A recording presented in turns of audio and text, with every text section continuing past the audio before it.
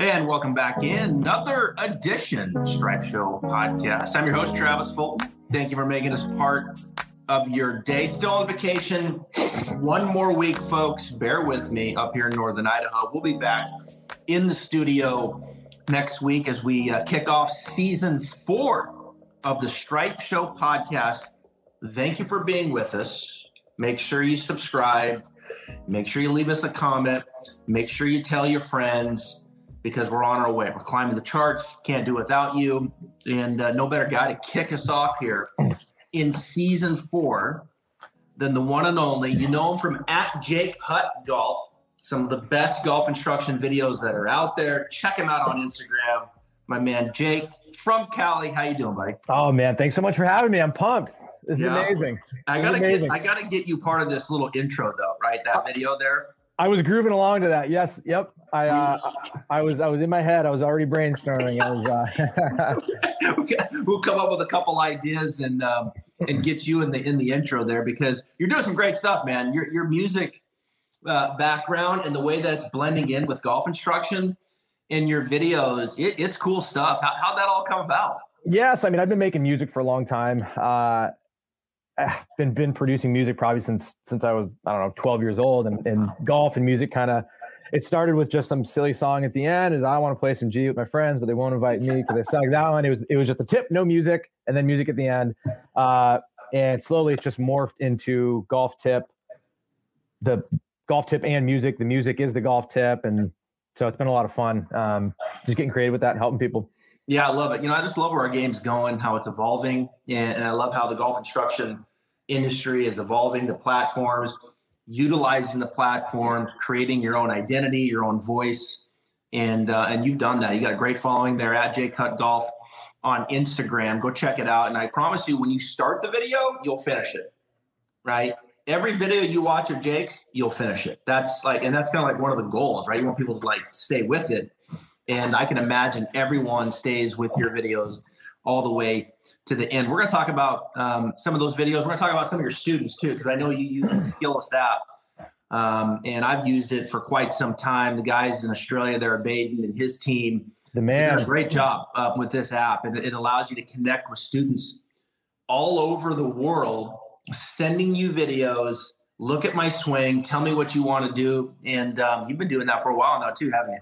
Oh yeah, it's been so much fun getting creative with just creating content for my students. It allowed, if they need a song. I had a student the other day who was his path was 2 inside with the irons, 2 outside with the driver. So made a little song for him. He'll never forget that again. He's got his feels. What he's got to do. He's got to aim. So you can you can get endlessly creative with how you teach now, and it's amazing. You can reach anyone from all over the world. So it's a really cool time that we're living in. Skillest kills it. Baby. Yeah, it does. Yeah, it's a great app. And we're going to get to your students here in a second that you teach via online. But I want to ask you first about Collin Morikawa, this kid who also lived in Cali and went to Cal Berkeley, of course.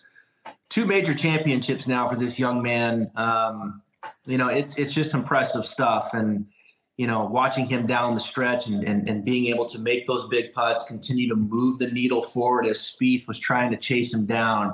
He's the total package, and he's got a great golf swing. I get a lot of DMs about his swing and the way that it works. And it's really, at least in my eyes, Jake, it's a really good example of really a lot of this modern theme teaching of getting that lead wrist and deflection.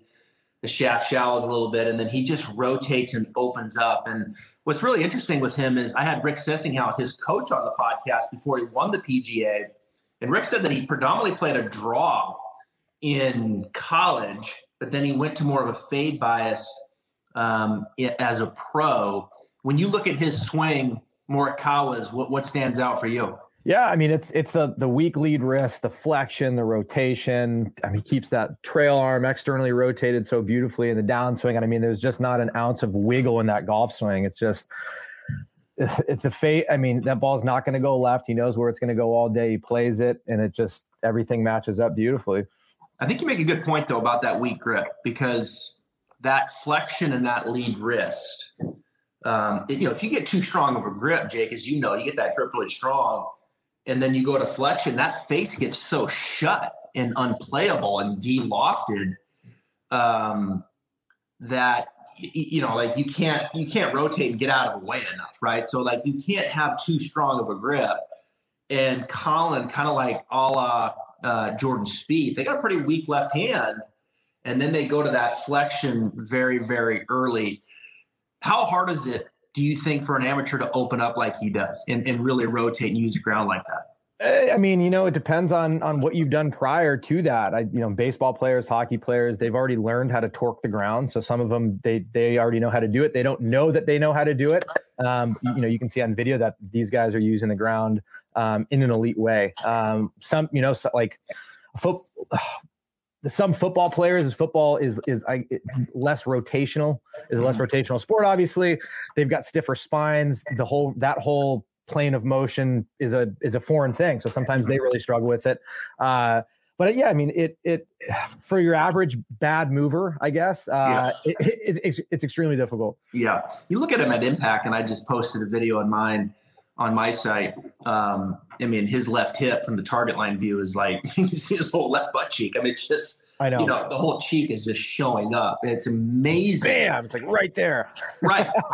Right. Like I would just kill to have half of that. I mean, seriously, just half of it. And so, yeah, you have to kind of, it's interesting. Like, and this is a good transition into one of your first swings is, not everybody is built and can move like Morikawa and DJ and Brooks and Jordan, so you have to be careful. Like, hey, let's just fly open. Like, I don't know if we can all just fly open like that.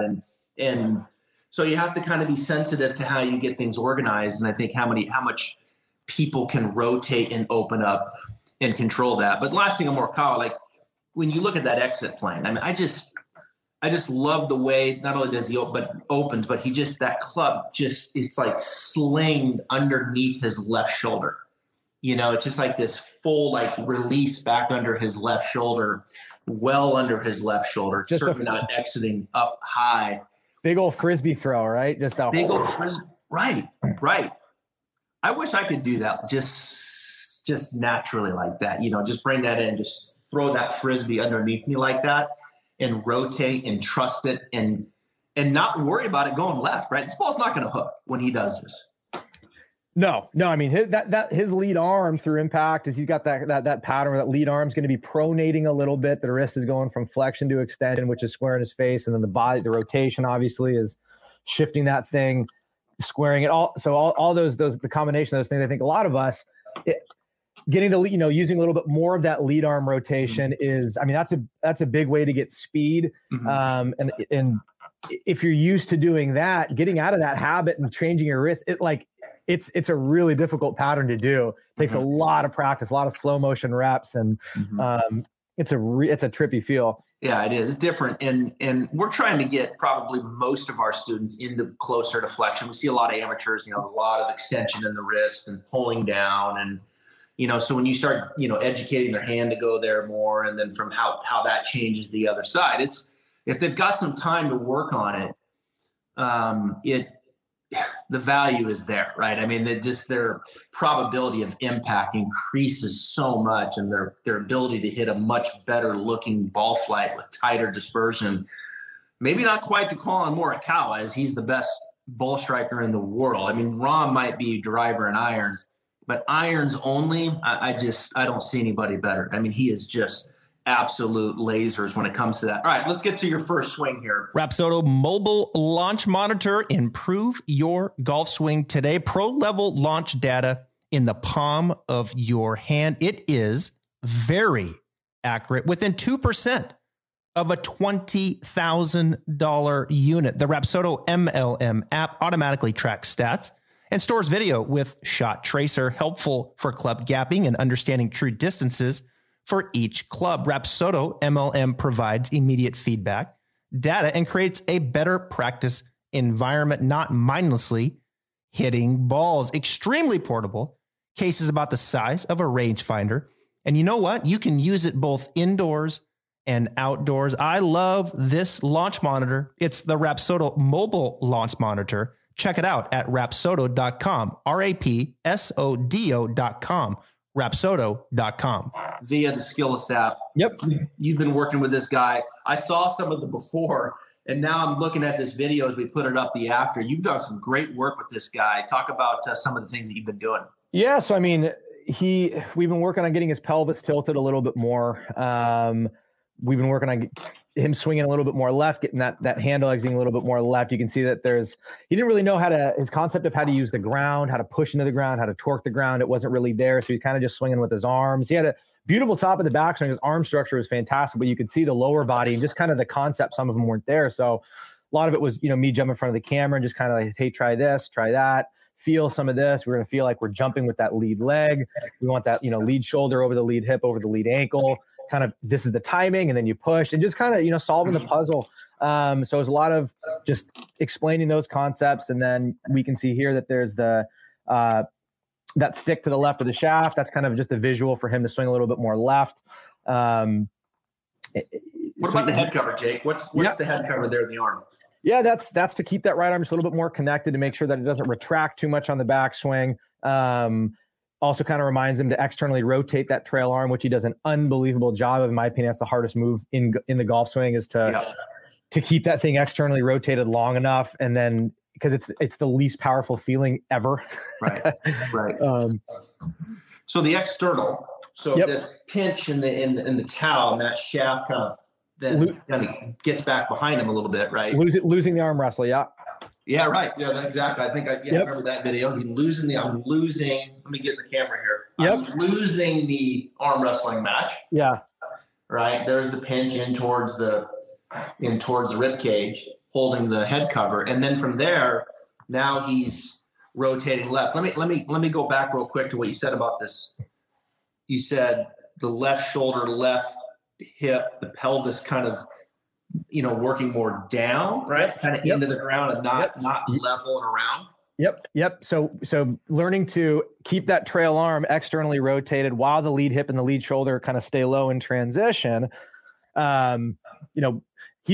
He learned how to start pushing into the ground vertically with that lead foot. Yeah. So he needed to get that lead shoulder, lead hip kind of a little bit more here, so that when he pushed, now he's pushing before he was just kind of like here. He's kind of swinging his arms, didn't have a whole lot going. His feet were really planted. He wasn't, getting into the ground. Then he learned how to get into the ground, learned how to kind of get these alignments, learned kind of the timing of the push. And now it looks like it looks like a golf swing. Where does he feel that pressure in his lead foot?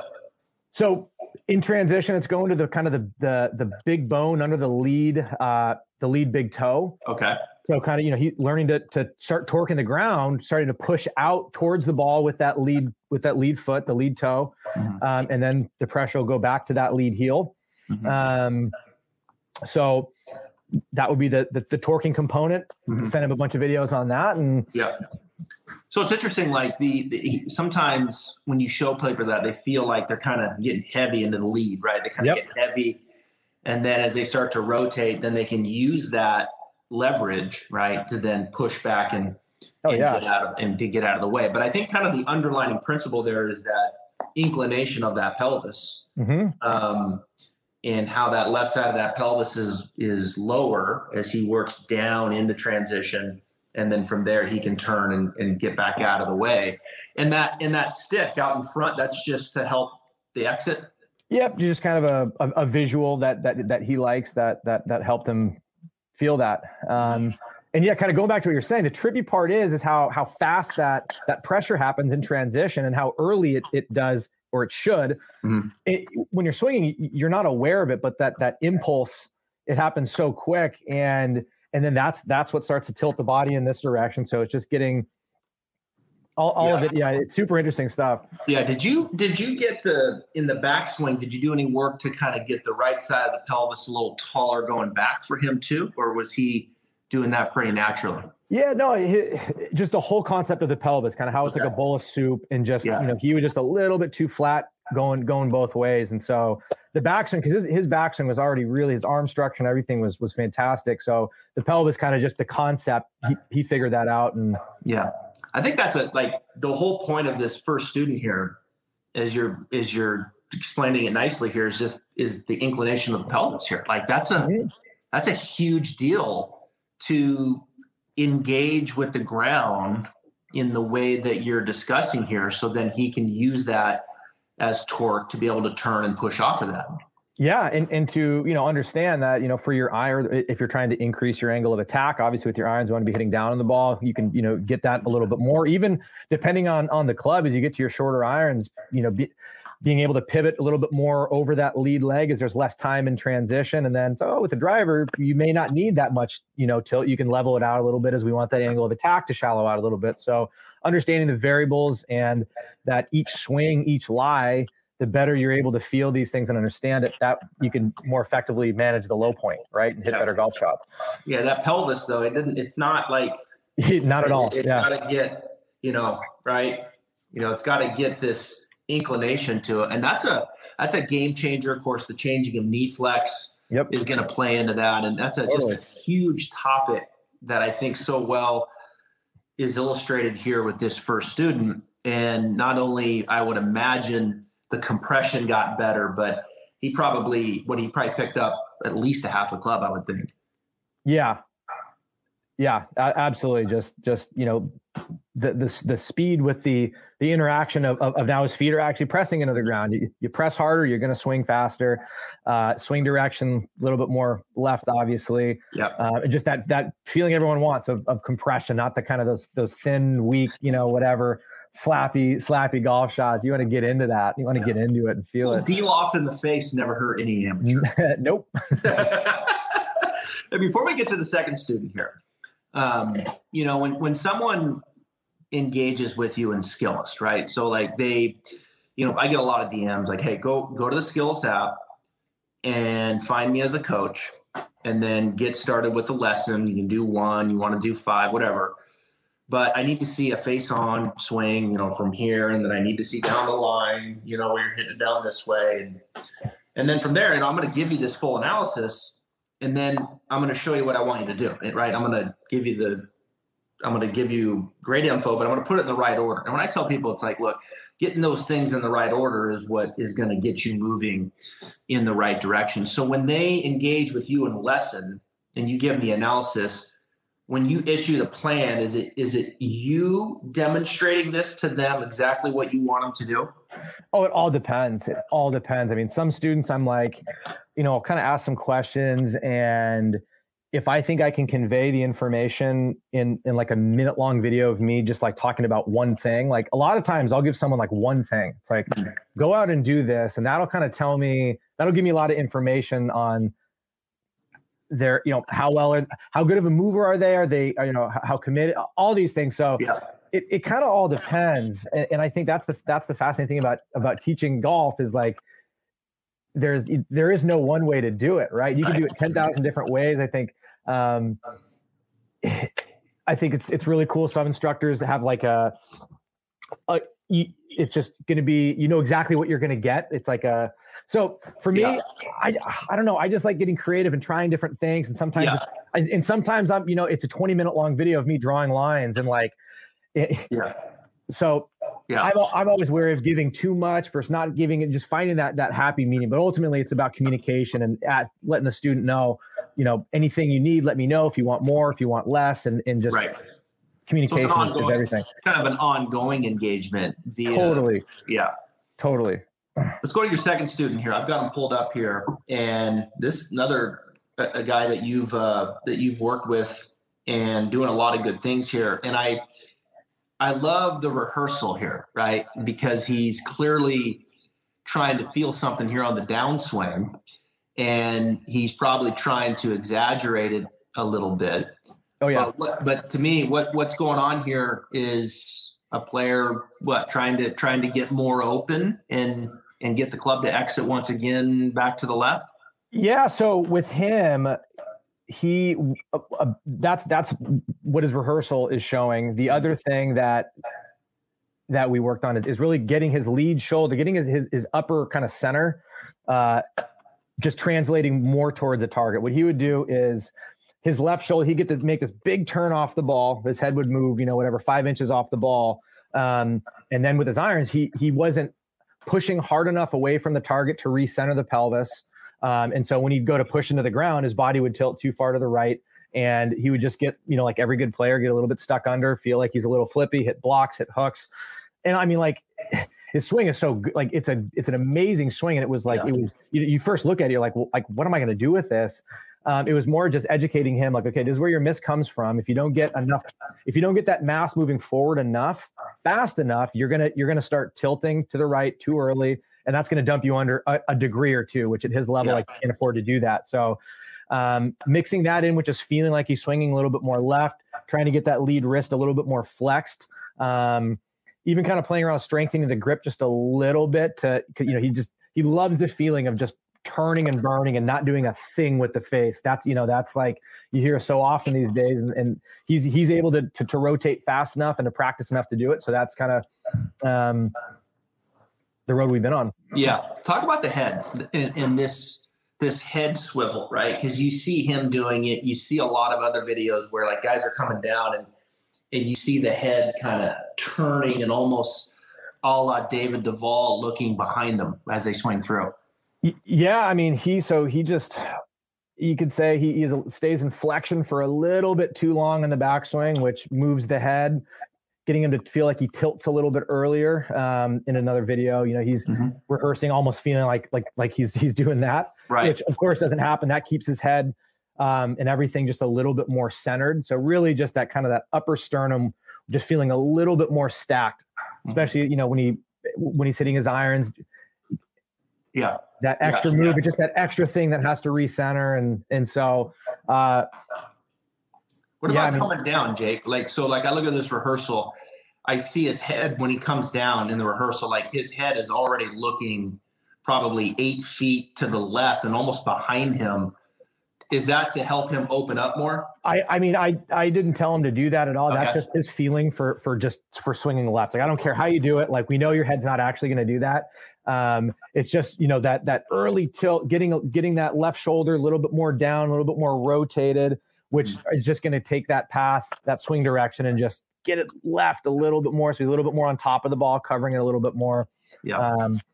All those things. This is good because like one of the things I get is people watch the podcast, and the videos that we put out there, a lot of it is a little probably more draw biased because we know that 70 to 80% of players are probably steep. They're a little over it, pass too far to the left, faces open, like we know that predominantly is, the majority, but then there's this 15, 20% that get too underneath. Yep. The path gets going too far to the right. So what's cool about, I think, today's podcast is we're kind of talking more into neutralizing the path for players who tend to swing a little too much in to out.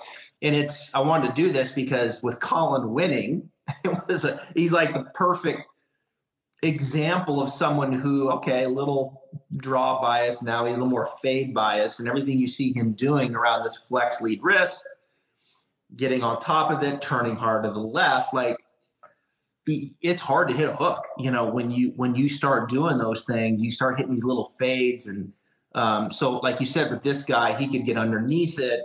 And there's a lot of my followers and people watching this going, yeah, that's me. I tend to kind of back up. I kind of tend to tilt back too much. Club exits out here. I feel flippy with my hands. Yep.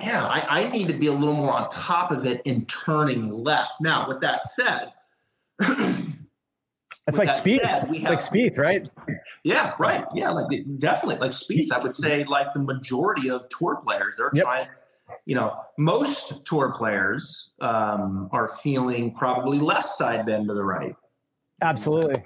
And they're trying to feel more left bend, and where in an exit that works left, where most amateurs are like, okay, a little more side bend to the right, a little more exit down the line. So it's you kind of have to feed both hands. But with this podcast here today, through some of your students with Skillest, I think it's cool. Like we're giving some people here who back up and hit push hooks the ability to get on top of it and cover it more. But with that said, there's got to be some things prepared, right? There's got to be some things happening before a player gets on top. If you're a player who's just throwing it over the top and swiping it, like this might be kind of tough for you, right? So like getting some flexion in that wrist, getting the face square to slightly closed, getting the club head behind the hands a little bit. Like you start getting those things in line, man, now you can turn and burn and compress and cover. And that's when golf really starts getting fun. Totally. Yeah. I mean, and kind of like you're saying, like there are students who like you said, the majority of students are not going to be feeling these things, right? We're going to be working on letting their lead arm supinate a little bit more, learning to get the path out to the right, even aiming a little bit to the right, and just, all right, let's fling this ball right to left. We're going to try and hit the big old hooks, and it's going to feel really weird. And that's, that feel will get them to a neutral swing direction, even though they feel like they're swinging 1,000 degrees out to the right. Yeah. They get that, and they get a little bit more. And like, I love just teaching kind of both ends of the spectrum. It's like, okay, this is where you are. Let's exaggerate it and let you navigate where you like. You may like to swing a little bit to the left, play a little fade, or shit, you may actually like kind of feeling a little bit more roll, playing a little bit more of a push draw. Totally fine. These are the feels. These are the misses. This is how you navigate it. This is how you understand your misses. Yeah, I love it. And that's I think like we just said, there's like the context of what it is, right? And that's kind of what I was trying to provide there. Maybe a little long-winded was the context of player that can benefit from this. And I think with online lessons, like you can give them the context. I get a lot of notes, like, look, does it really work? I mean, is it the same as someone standing right in front of you? Well, I'm not standing in front of you, and that would probably be helpful if I can get it there and move you. But I can give you context. I can give you the full analysis, and I can stand in front of the camera and show you exactly what I want you to do and give you the context based upon what you were doing as you were explaining to get you moving in the right direction. So from that standpoint, this student got better like that because you gave them the context and what you wanted them to do. It works, online lessons. Oh, totally. I mean, we're hopping on Zooms and like, everyone's different and everyone needs something different. And so you've got Zoom built into the app, everything that you need as an instructor is there. And as a student, I mean, it's a really fun way to learn. It's just awesome. So with this student here, now he's more into the lead side. He's turning better. The handle's working more to the left. Is the path now of that iron closer to zero? Is it round zero, you feel? Oh yeah. I mean, like I got it to where he's like, okay, I want to see this ball start left. I want to see start hitting pull fades. Okay. And he was like, holy shit. Like that's, and I'm like, okay, this is where you are on the spectrum. This is where you were. Now go out and play around with it. Put the stick in front of you, get the ball to curve right to left to right. These are the feels. These are it. And like, now it's like, he can problem solve when he's out there. He doesn't rely on, some just random feel, because it's always going to change. He now it's like, okay, if I see the ball doing this, I know exactly what I need to feel. Given the day, the feel may be more exaggerated some days than other days, but it's like, okay, I know what I'm doing. I know how to fix it. Yeah. And the ball position for this guy, are you kind of keeping it up in the stance a little bit? Or yeah, I mean, he knows like you move the ball position back, that's going to shift your path more into out and vice versa. So you can use ball position as a variable as well as you can use stance. Right. You can aim a little left, you can aim a little right. This is what it'll likely do. Same thing with the ball position. Yeah, I'll end with this on this student. It's interesting when you look at like the attack angle, and with irons, like you said, we want to hit down. And when you hit down, it influences the path to the right. So if you want to neutralize that, you have to have this little left swing direction, which will neutralize, that path. And that's a better player situation where we're trying to move the swing direction and the exit to the left to neutralize the attack angle. And all of a sudden now they're closer to zero and that ball's starting straighter versus maybe way out to the right. Totally. I love getting, when I have a student in front of me, giving them the, after like we go through and they kind of understand their numbers and what path is and all that is, throw a curveball at them where it's like, all right, give me a negative swing direction, but a positive swing path. And they're just like, what are you talking about? Then, then that's, you go a little deeper. It's like, this is how angle of attack influences path. Like you want to hit a straight iron shot, you need a left swing direction. They're like, what? But it's the conversation that you have to have with this player. You have to give him that context of what needs to happen there. And But once they get it and you start giving them the appropriate feelings to do that, as you've done here, then all of a sudden the light starts going on, and now they're really zoning in on neutralizing this path, and their dispersion gets less of that push type of hook, which can get really problematic. You start getting into that driver doing that, and all of a sudden you can't find it. Yeah, I think Ping did that study. It was like, they're just finding better and better players now have that swing direction. It's like plus or minus a degree and a half, right? Yes. It's right there. And for a lot of golfers, that does not feel like zero. That feels like something. I know for me, it feels really left. I started out, hockey player. Like I swung over the top, like everyone with a super shut face, and ended up tilting too far to the right, got too shallow. And so now it's, now I'm back to having to feel like I'm left. It's always changing. So. Well, it's good stuff. These are two good videos that I wanted to use that I think kind of tied in nicely with Collin Morikawa. So take a lesson, get on Skillest, go look up Jake Hutt or myself. And I'll tell you what, use promo code The Stripe Show, and you'll get a 10% off any lesson package that's out there. But we need to see your face on. We need to see your target line. We're going to. What if we did one together? What if we did a duo analysis like we're doing right now with someone? We can do that. Yeah, I'm going to have you make me a video anyway. So